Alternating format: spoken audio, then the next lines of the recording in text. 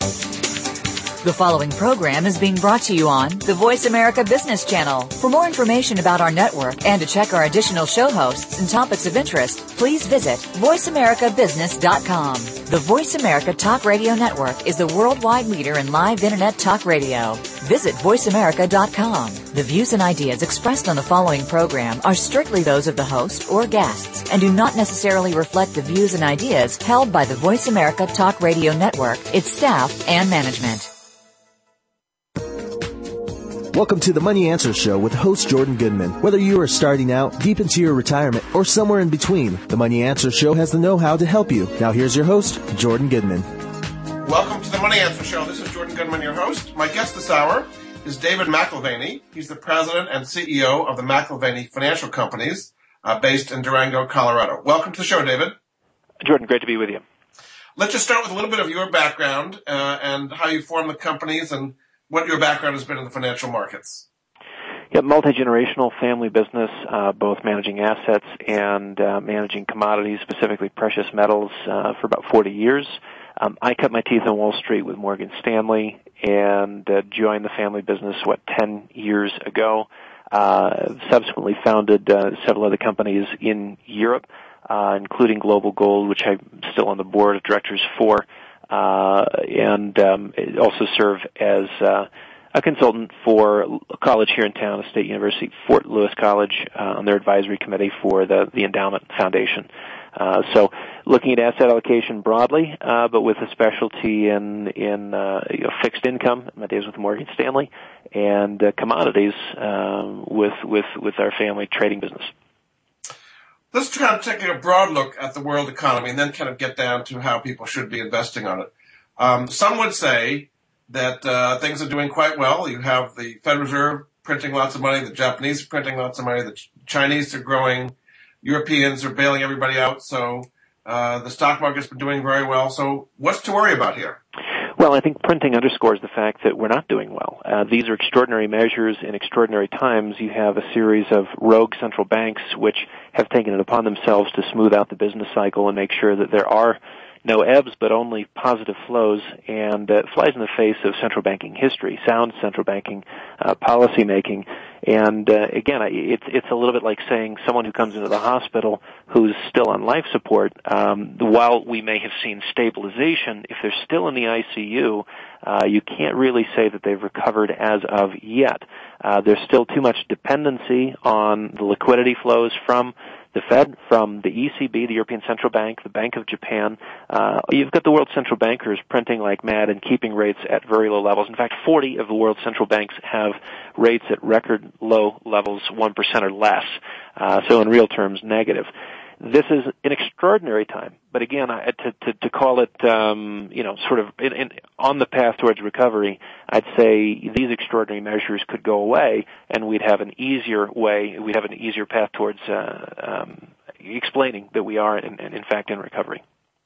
But the central banks would say, in response to that, is without the stimulus, without quantitative easing, without the new program the Japanese have, and so on, that you'd have a deflationary environment and the world would go into a worldwide depression that you could never get out of. How do you respond to that? Yeah, I mean, the issue is very clear. The consumer is on hold. If you look at current deficit spending here in the United States, it's the equivalent of 6 to 7% of our gross domestic product. So without the government spending money that they don't have to fill the gap that the consumer left behind circa 2008 and 2009, we would be in the midst of a depression. So again, it comes back to that issue of, yes, they may have to do this, but to assume that we are sort of in recovery misses this 6 to 7% gap. We are completely dependent on deficit spending. We're completely dependent on the government here to prop up the economy and to basically paper over the fact that we haven't seen an increase in real incomes in the course of this decade. And so, those green shoots that we may see in, say, for instance, the real estate markets, ultimately not sustainable because you haven't seen an improvement in employment and you haven't seen an increase in incomes, the two drivers of an actual long-term recovery in real estate. We've put the floor in, but again, to assume that we're in a growth trend from here neglects the fact that we're completely dependent on Fed funding in the mortgage-backed securities market. So it seems somehow that you're saying it would be better if the Federal Reserve did not do quantitative easing, if the Japanese did not stimulate, if all these central banks were not stimulating, and then we'd go into a depression, you're saying somehow that's better, and then we'd get out of the depression naturally somehow than having this kind of artificial propping up of things. I'm not sure what is better, Jordan. Honestly, it's a question of ultimately what is sustainable or not sustainable, and we have a long history throughout, the last 5,000 years of recorded history, and certainly in terms of quantitative analysis, the last 100, 120 years of good record keeping, where there is a business cycle. In the business cycle, you have ebbs and flows, and it was really only after the Eisenhower administration that you began to see frantic central bank interventions to smooth out the business cycle. There's nothing wrong with a decline in the economy. It shakes out bad businesses that have bad business models, and allows for new ideas to come into play and better business models to come into play. What we have today is I think what the Japanese have had for 20 years on a growing basis for us, and what's been sort of the norm for them, zombie businesses supported by the government, which don't have to have the best ideas or the best people in place. They can continue to tap the taxpayer, as a subsidy for their earnings, et cetera. We've seen that in Japan. To some degree, that's what we have now. What it means is that if we are going to prop the system up this way, we have to accept considerably lower growth rates moving forward, because it's nothing more than redirecting capital from you and I, the taxpayer, to major corporations. And frankly, I'm not interested in propping up big business. I don't know about you. Where do you stand on the spectrum of the worry about inflation versus deflation? I mean, the governments are saying inflation is at 2% or less. In fact, in Japan, they want to increase inflation because they're in deflation. And they're saying that the bigger risk really is deflation, particularly with the weakness in Europe. And that's why you have all this money printing. Are you agreeing that inflation is not really a problem and deflation is the bigger problem? Well, Jordan, if I were a bank today, I would be petrified of deflation, because we've just gone through a credit boom, which took total credit, market credit in the United States 30 years ago of about $5 trillion to about $56 trillion today. So there's a tremendous amount of money that's been loaned out, and you certainly don't want to see a decline in the value of those loans. If you did, you'd see insolvency in the banking system very quickly amongst your big names, J.P. Morgan, Bank of America, Wells Fargo. These are companies that are incredibly leveraged and incredibly exposed. So if you're a banker today, yeah, you should be fearing deflation, because there's been so much credit expansion over the last 30 years. Now, on the flip side of that, as an investor who may not own those shares or have skin in the game in terms of the banking industry, you'd have to say, the banks, central banks that is, will take care of their own. And if that's the case, then money printing is one of the primary tactics.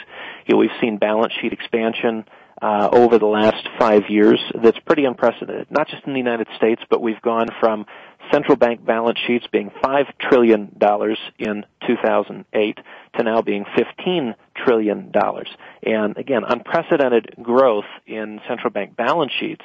These are folks that will print, will monetize, will do anything they can to keep deflation from occurring. So you have to look at this as a both-and situation, because as the facts stand, you have the potential for a deflationary collapse.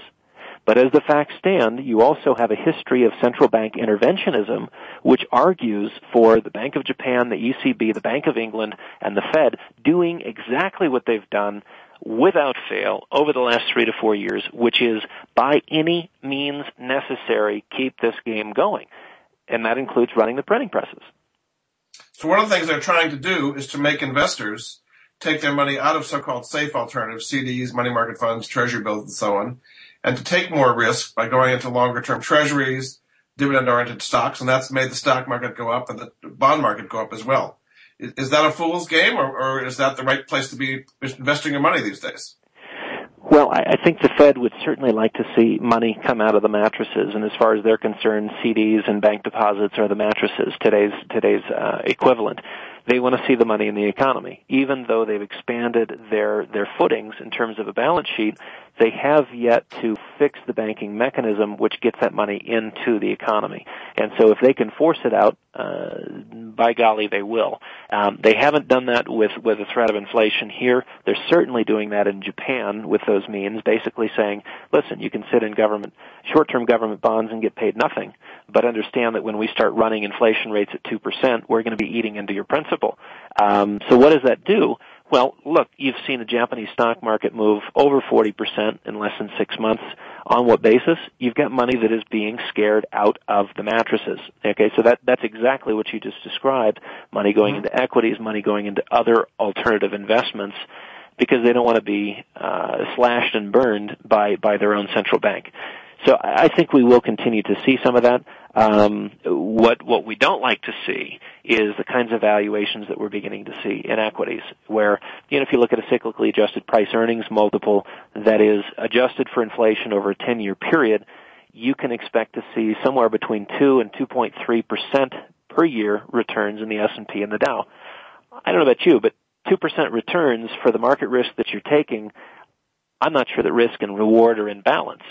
So we're now at a point where we can certainly become more overvalued, but it's certainly, if you're looking at the S&P 500 today, it's not a bargain. Now, your expertise is in gold and precious metals in various ways. Gold, of course, has taken an enormous hit lately. So why is gold a better alternative to treasuries and dividend-oriented stocks in this environment? Well, it's a great question. I mean, we've got Apple down 43% as of today from its peak, and no one's talking about Apple being in a bear market, and yet gold's off, 28, 29%, and it's going to zero, according to many market analysts. Of course, it won't go to zero. That's a bit of hyperbole. But I think when you look at gold, the arguments for owning it over the last several years still are there. As an asset that is representative of an inflation hedge, that is outside of the banking system and outside of the collateral calls which you can see in the banking system and in the financial world. It's an asset that does run contrary in terms of correlation to your general equities markets. And listen, the bull market has yet to complete itself. We're up 500% with gold, 600% with silver over the last 10, 12 years, and that's taking into account the catastrophic losses we've seen in the last week. Now, 500 to 600% returns in the last decade. I hope you participated. I hope your listeners participated in that, but this is not how bull markets end. We haven't seen anything of a parabolic move to the upside in either of these metals. Rates of change of 150 to 200% in a given calendar year, that would be more characteristic of a blow-off phase. Certainly what we saw in the technology stocks in the 90s and real estate in Japan. We haven't seen anything like that in gold and silver yet. We think we will see very high numbers in gold and silver circa 2014, 15, and 16 as we have reemergent problems both in the equities market and the bond market here in the United States. Okay, we're going to take a break. This is Jordan Goodman of the Money Answer Show. My guest this hour is David McAlvany. He's the president and CEO of the McAlvany Financial Companies. His website is McAlvany.com. We'll be back after this.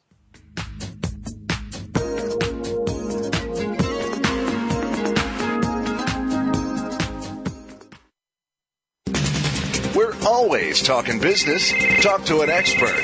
Call now toll free 866-472-5790. That's 866-472-5790. Voice America Business Network.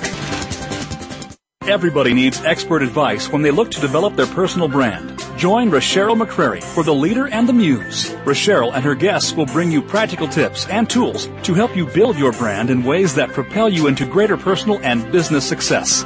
For strategies, stories, and much more, tune in to the Voice America Business Channel every Friday at noon Pacific Time, 3 p.m. Eastern Time for The Leader and the Muse. And get ready to take your brand to the next level.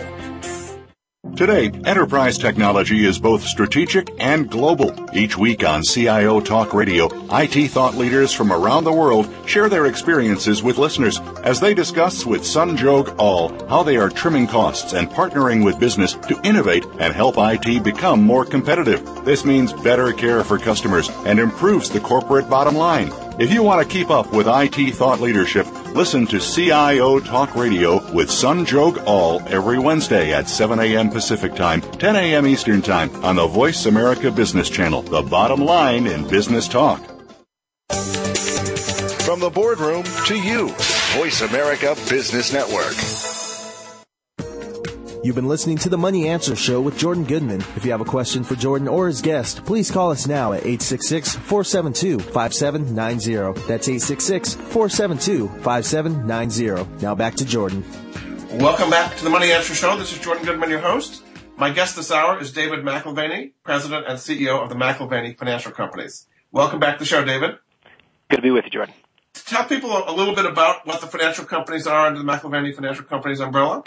Yeah, going back to 1972, we've offered money management services and precious metals brokerage, two separate companies. International Collectors Associates is our precious metals brokerage, and McAlvany Wealth Management manages assets across categories, be it commodities, fixed income, equities, foreign FX and things like that. So basically everything under the sun. We're not structured like a hedge fund, but we certainly can own things long, short, et cetera. So interested in the macro, as we've been discussing in the earlier part of this conversation, but the micro is obviously where the details matter when you're making allocations and ultimately making money or preserving value. And at your website, McAlvany.com, they can buy coins or their newsletters. Tell people what they can get at that website. Yeah, McAlvany.com. It's McAlvany.com. We, on a weekly basis, have an audio commentary, and then Friday we have our sort of market wrap-up comments. Both of those are available at no cost.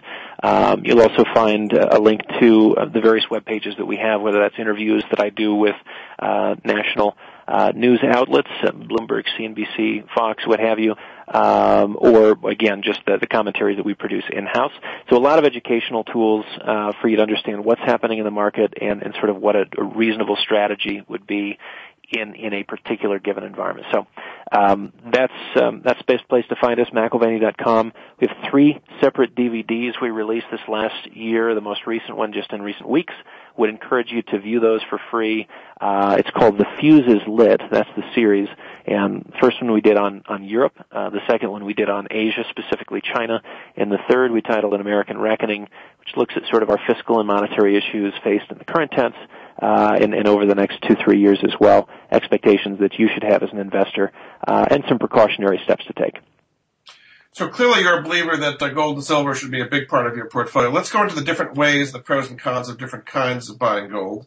What are the pros and cons of buying physical gold, coins and bars, and what's the best way to do that? Well, let's start with the cons. You have to have a place to put them. So you're either having someone store them for you or you're taking delivery of them, and that means putting them in a safety deposit box or literally in your floorboards, something of that nature. And so they are cumbersome, but at the end of the day, they are in your possession. They are private. They're portable. And again, you have them in your complete physical control, which is not something that most investors are concerned about until you're talking about collateral issues, which is something that we saw certainly in 2008, where the banking system was clamoring for quality collateral.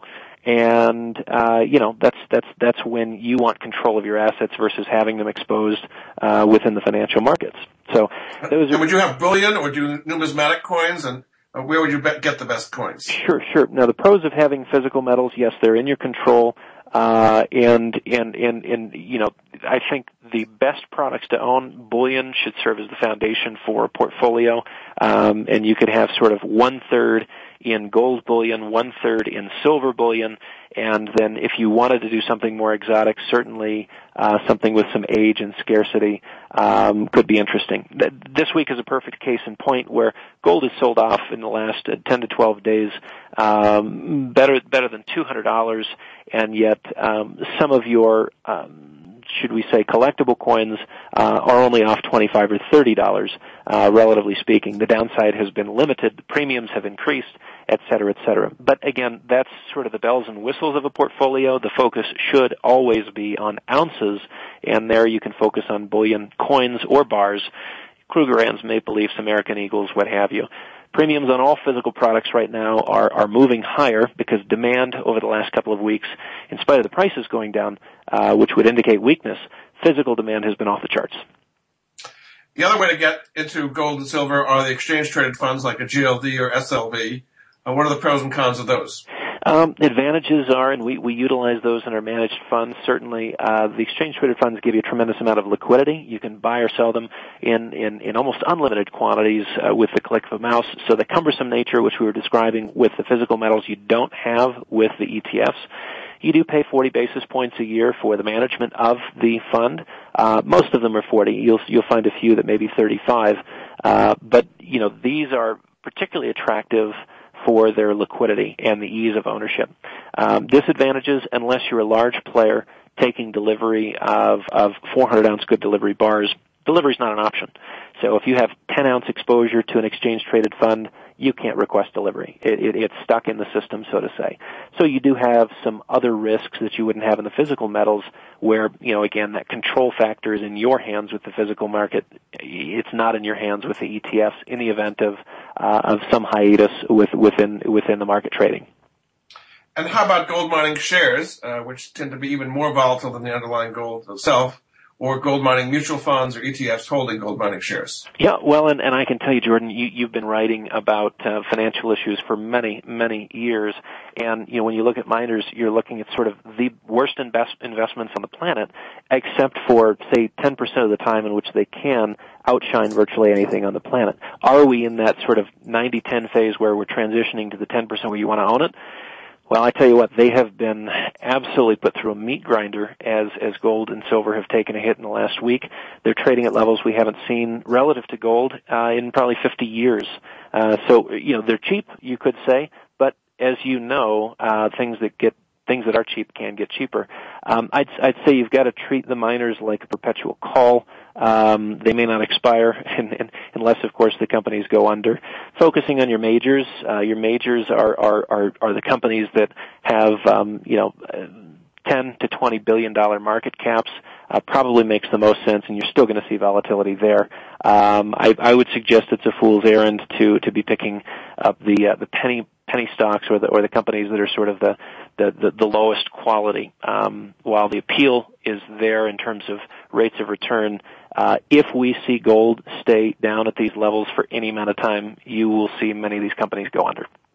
So how about some ETFs that have a diversified portfolio of gold mining shares, like a GDX, something like that? Is that a better way to do it? That would be the best way, yeah. And unless this is something that you're picking as a profession or something to fill all of your free time. But for those in retirement, frankly, shocking pecans or playing golf is going to be more interesting than going through the 10Ks and balance sheets of these miners. They don't give you all the facts anyways, and they can't really quantify some of the risks that you have with them, including political risk, which would simply be confiscation of the assets. And you're seeing more and more of that with either, an increase in royalties or an outright confiscation, a nationalization of leases and mines. Those are risks that you face with many of these companies. And as you suggested, getting a diverse portfolio of them via an exchange-traded fund is not a bad approach. Of your total portfolio, what percentage do you think should be in precious metals? That really depends. I would say of total assets, and this would be real estate, private business interests, you reflect on the European tradition of 5 to 10% of net worth in physical metals, some degree of that in silver, probably the majority in gold. Those are sort of your outside numbers, 5 to 10% of total net worth. When you pencil that out, subtract out business interests, privately held business interests in real estate, 5 to 10% of net worth could be as high as 25 to 30% of liquid assets. That's, could you turn it to cash within a matter of days? So it ends up being a higher number of liquid assets, depending on how you're calculating it. I think Europeans have always looked at sort of the 5 to 10% of, assets that you can carry with you, and that has certainly to do with a sensitivity to a change in national boundaries where, we haven't seen that happen in the United States, and it's not a real sensitivity that we have. But if you lived in Europe in the last 100 years, what was your farm ended up being someone else's farm on the basis of confiscation, and they've always liked having some quote-unquote real estate they could put in their pocket, wealth that they could carry with them very quietly anywhere in the world.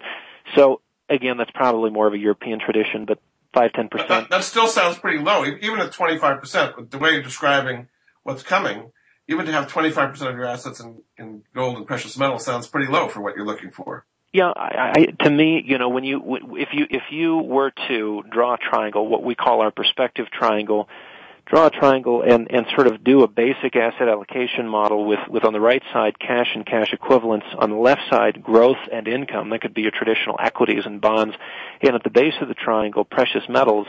If you're talking about an equilateral triangle, a third, a third, a third, what you're dealing with is a portfolio that's fairly watertight, given a growth scenario where a third is allocated to growth and income, and you've got some horses in the race, so to say.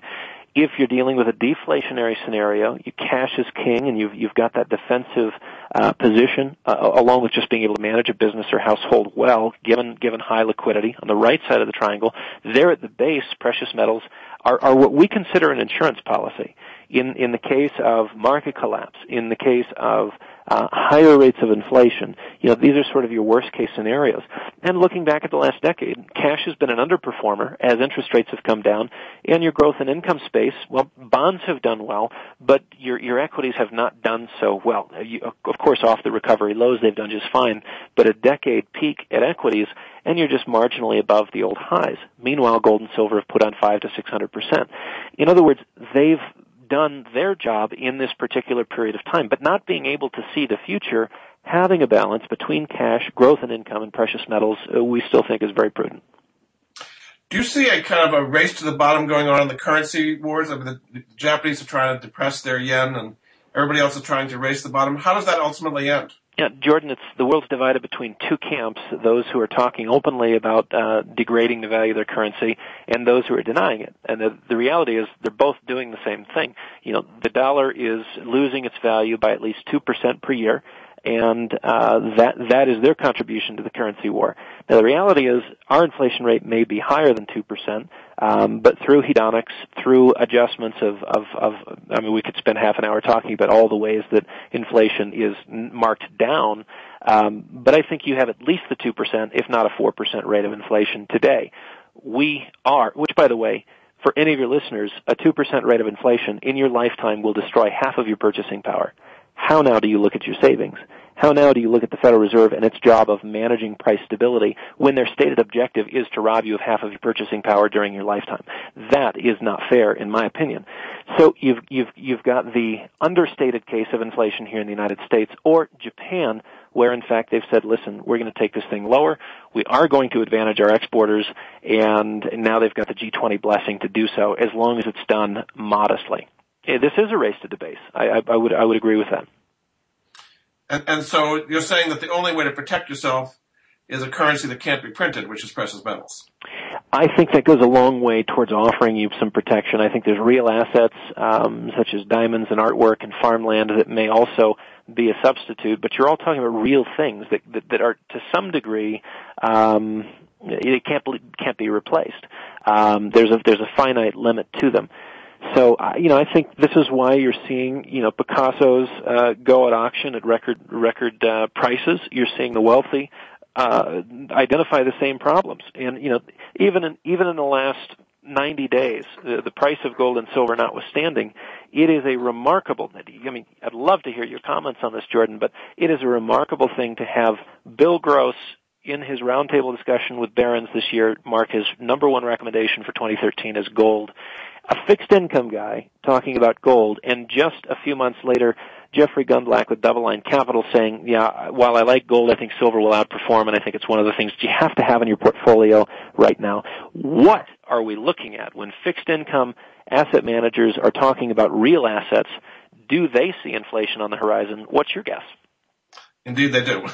We have to end now, unfortunately. My guest during this half hour has been David McAlvany, President and CEO of McAlvany Financial Companies. Again, you can find out more about him at McAlvany.com. Thanks so much for being on the Money Answer Show, David. Nice to be with you, Jordan. Thank you. We'll be back with another guest right after this.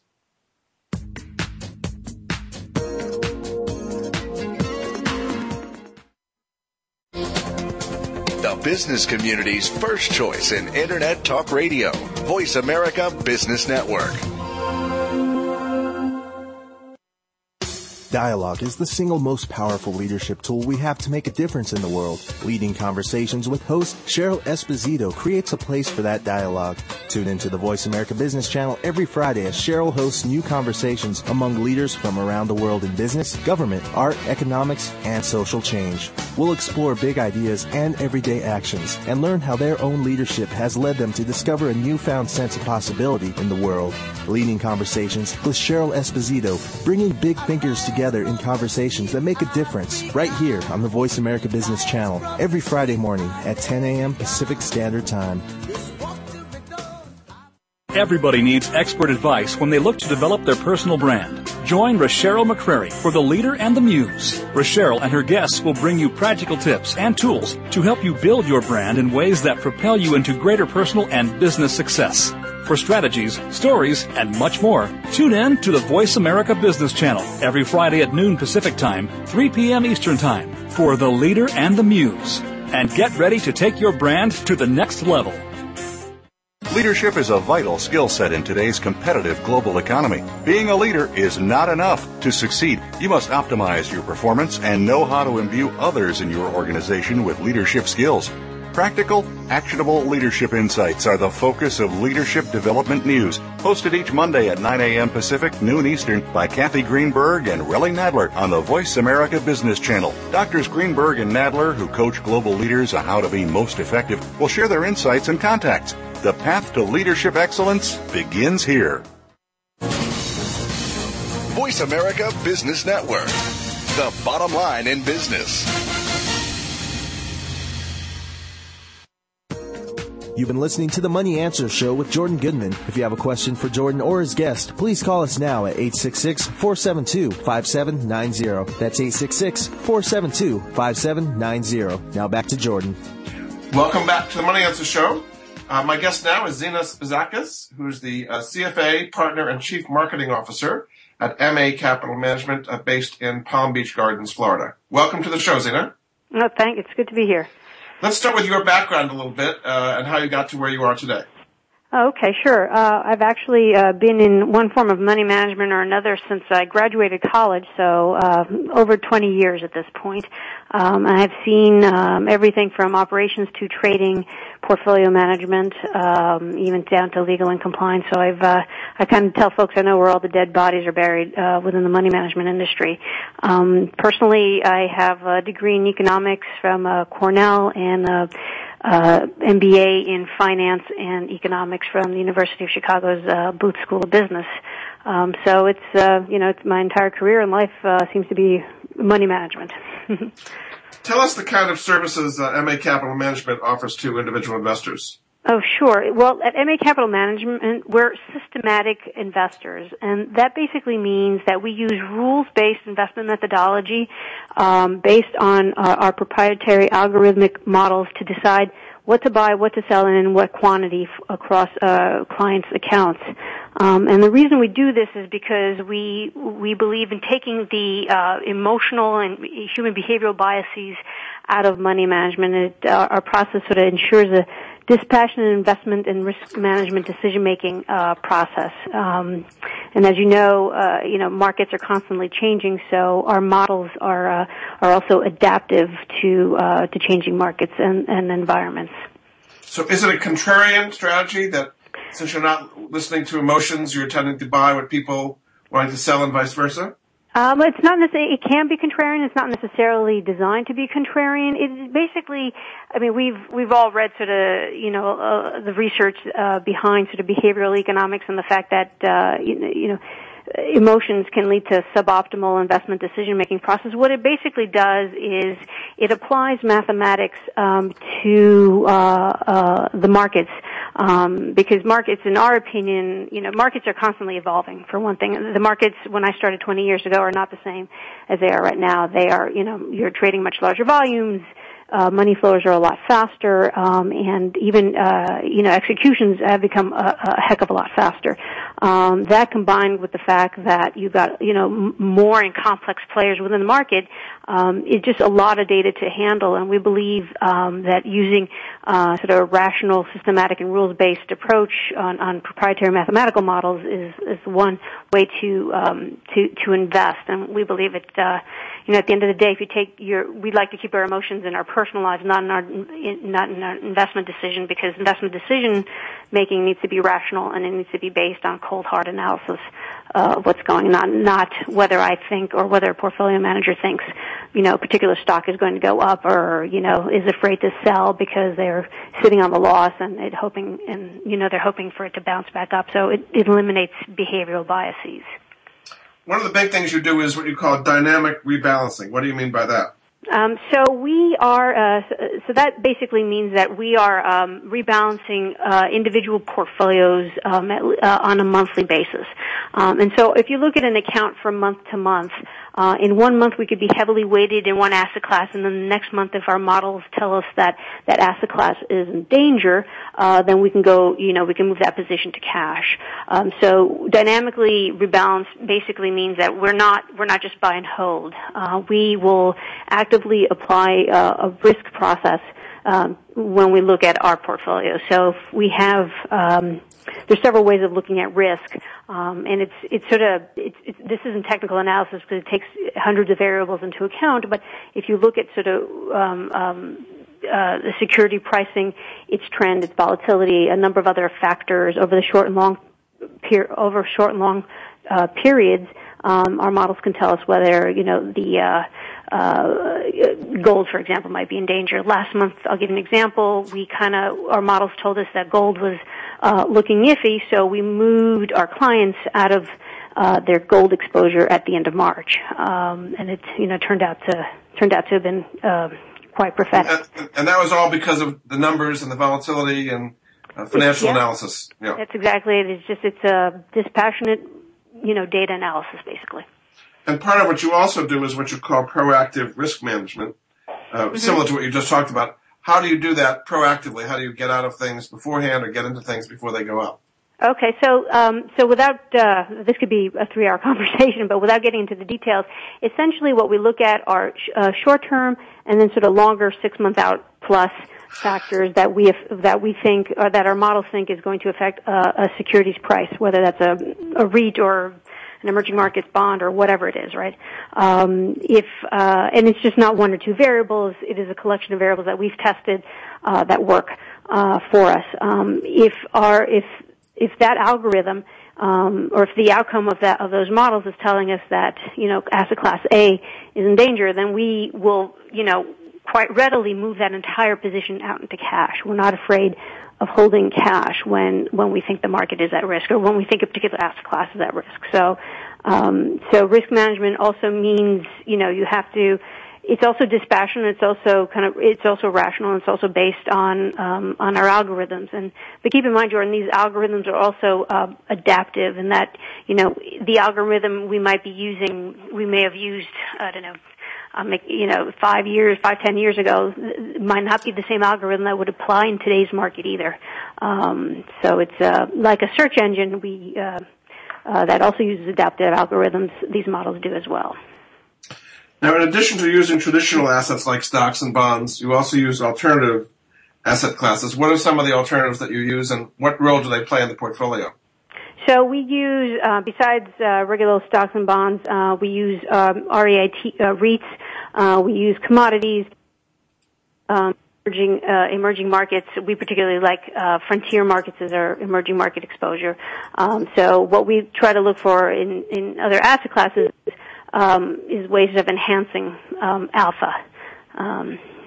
So those are some of the long only assets we use, and we use them through ETFs, low-cost ETFs. But they're all liquid. These are all the alternative. They're not like hedge funds or things you can't get out of quickly. The ones I'm talking about right now, they're all liquid. They're, the SPYs, the VNQs, those are highly liquid ETFs. Okay. So now let's kind of take a look at the overall market as you see it now. Central banks around the world have been printing lots of money, trying to kind of force people out of safe investments, CDs, money market funds, cash, basically earning nothing, into higher yielding stocks and bonds and so on. Is that a policy you think is going to continue, and how should investors react to that? Well, we believe that at some point all this money printing, which has been monumental to say the least, is going to lead to inflation. Whether we actually get the question from investors all the time, what should I be doing? What should I be doing with my portfolio? What should I be doing now? It really just comes down to the individual investor. If they are in it for the long term, we believe that investing is still a great way to build wealth. Probably one of the more effective ways if you're disciplined about it, if you're rational about it. Central banks, the money printing that has gone on has created what I believe are some sort of short-term distortions. For example, one of the impetus of printing all this money was to, support GDP growth. Well, a lot of that has gone into the stock market. So the main beneficiaries of that are not the middle class, for example. They are the holders of securities to begin with. So that's sort of one distortion. Another distortion could be, I'd rather put my money in the stock market because I see it going up instead of investing, and hiring in my small business, more folks to help grow my business.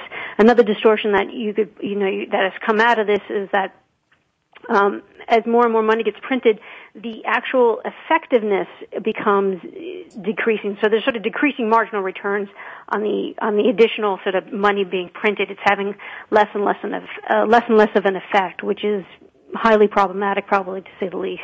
We should be meaning that they're going to do less of it or more of it in the future. If they're getting less out of what they're doing, that might mean, like in Japan, they're actually increasing the amount that they're printing because maybe it's having less impact. So does that kind of ramp up the distortions even more? It could. It really, Japan, and you can't really sort of compare the U.S. or Europe you can't really compare it to each other, but Japan's got a very interesting case study, if you will. They've basically been dead in the water for the last couple of decades. But there are also sort of structural things to keep in mind when you're money printing is one thing, but if the structure that you're printing that money into isn't effectively set up to use it, then it's not. Then it's going to become less and less effective. I think the Japanese will be. I don't have an opinion on where this experiment's going to go, but I'm not. Culturally, what I've seen, at least in the last 20 years, is the Japanese are very conservative people, and so really to do sort of a money printing experiment the way they say they intend to do, you really need to be committed. And it's going to be interesting to see whether politically they're going to be able to be committed over the amount of time that it needs for something like that to really work out. So, there's a bit of a political angle to it as well there, I think. How should investors respond when you have the central bank, like in Japan, saying they want to create at least 2% inflation because they've had too much deflation for a long time? Does that mean you want to put more money into Japanese stocks?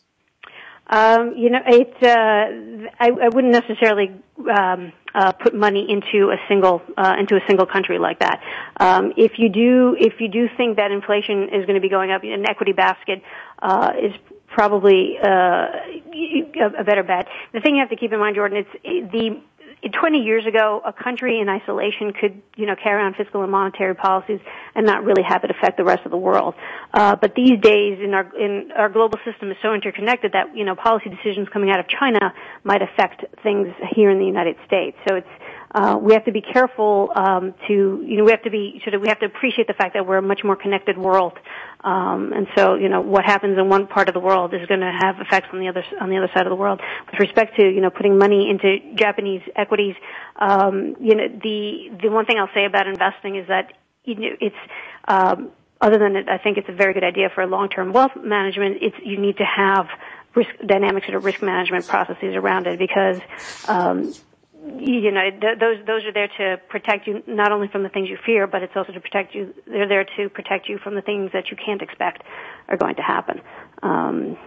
So I would say yes, but make sure you've got risk management. Okay, very good. We're going to take a break. This is Jordan Goodman of the Money Answer Show. My guest this hour is Zina Spezakis. She is a partner and chief marketing officer at MA Capital Management based in Florida. We'll be back after this.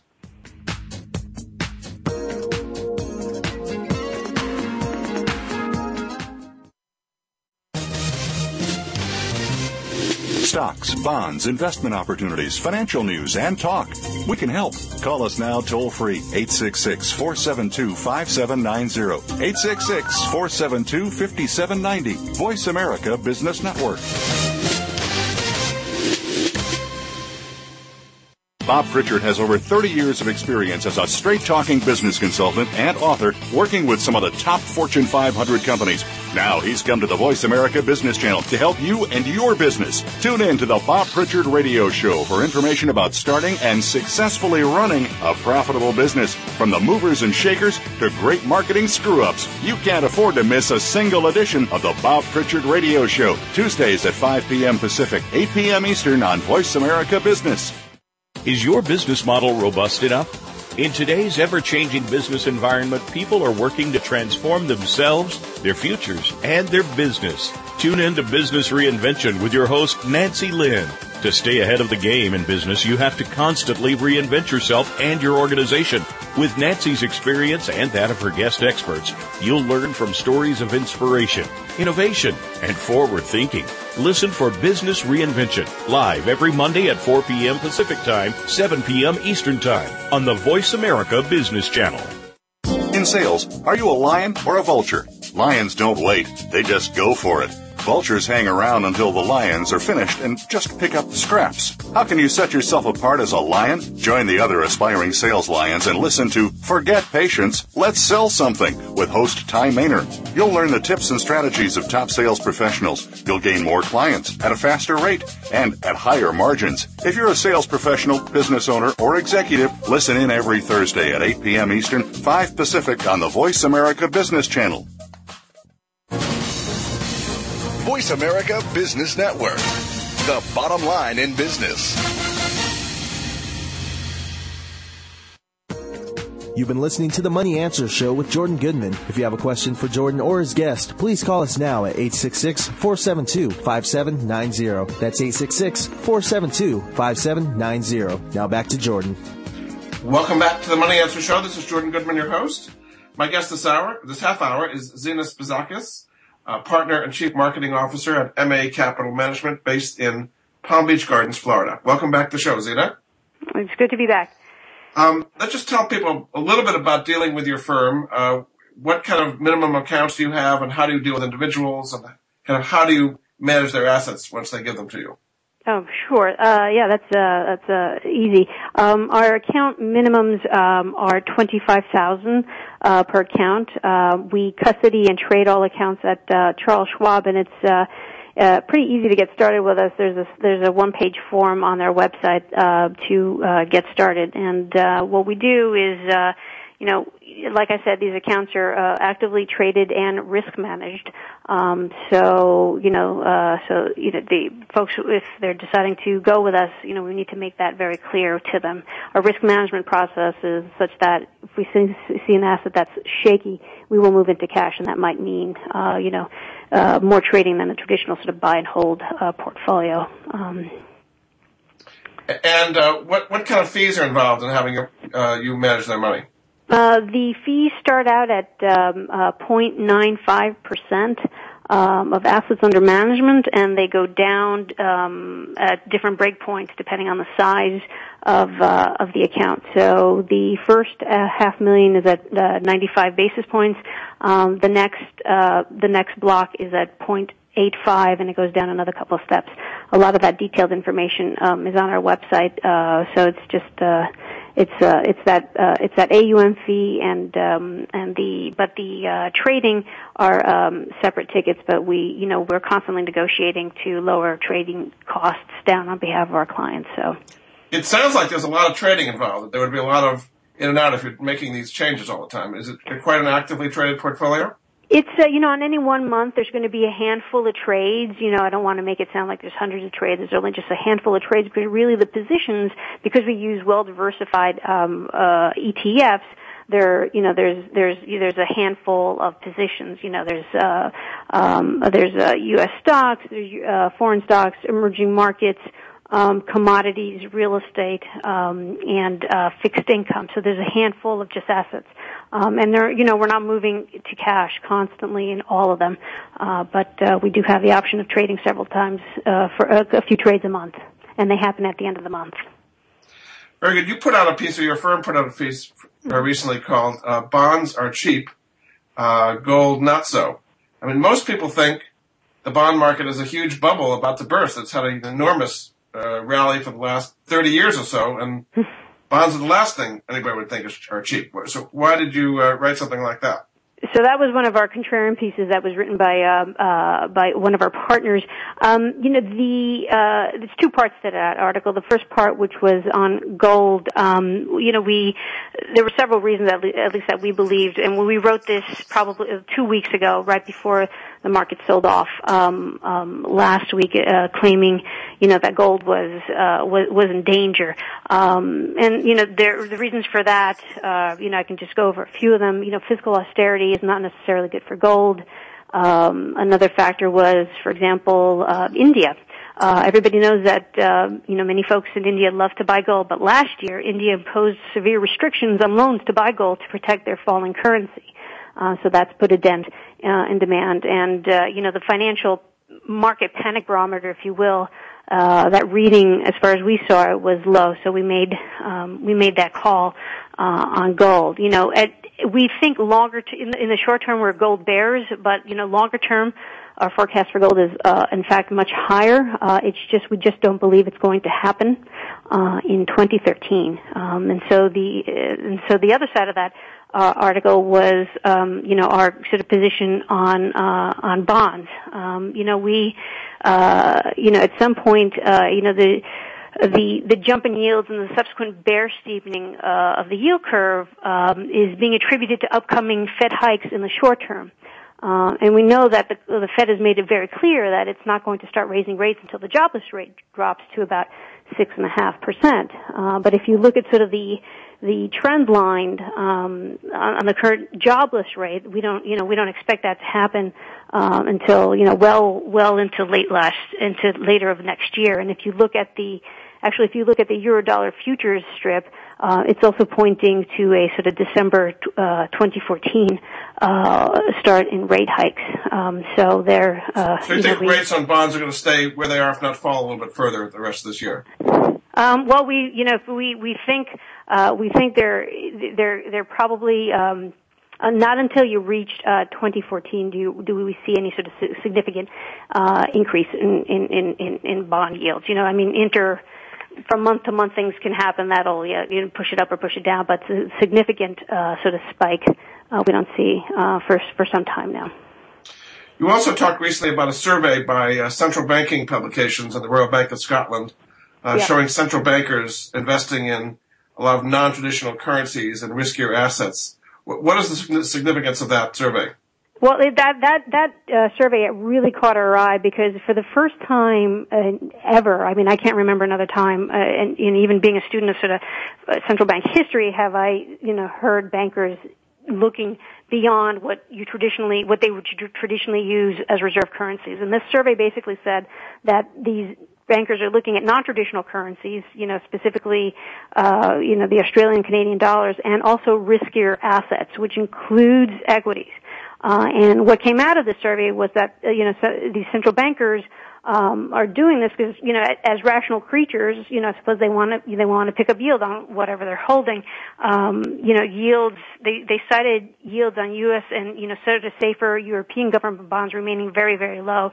And that's why, there's, this sort of, at least small trend, so far.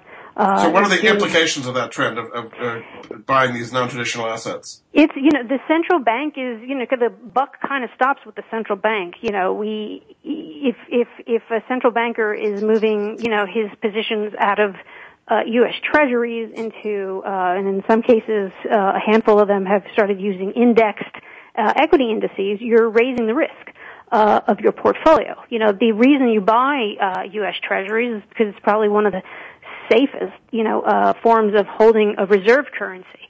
But if you're starting to buy, equity indices, even if they're, large, liquid, S&P, you're adding not only volatility to your portfolio, but you're adding risk. I mean, at the end of the day, I don't want if the central banker's holding $100 in reserves, I don't want him to put it at risk and have him lose, 38% of it because the market has dropped of that $100, which happened in 2008. Then that shrinks their holdings, their balance sheet, which is dangerous for an economy. They can't do as much if they don't have as much. Very good. Okay, my guest this hour has been Zina Spezakis. She's the partner and chief marketing officer at McAlvany Management, based in Palm Beach Gardens, Florida. Their website is macmllc.com. To find out more about their services. Thanks so much for being a guest on the Money Answer Show, Zina. Thanks, Jordan. And we'll be back with another edition of the Money Answer Show next week. Goodbye for now. Thank you for joining Jordan Goodman and the Money Answer Show. If you have a question for Jordan, please visit his website at www.moneyanswers.com. And be sure to tune in every Monday at 12 p.m. Pacific Standard Time right here on Voice America Business. See you next week.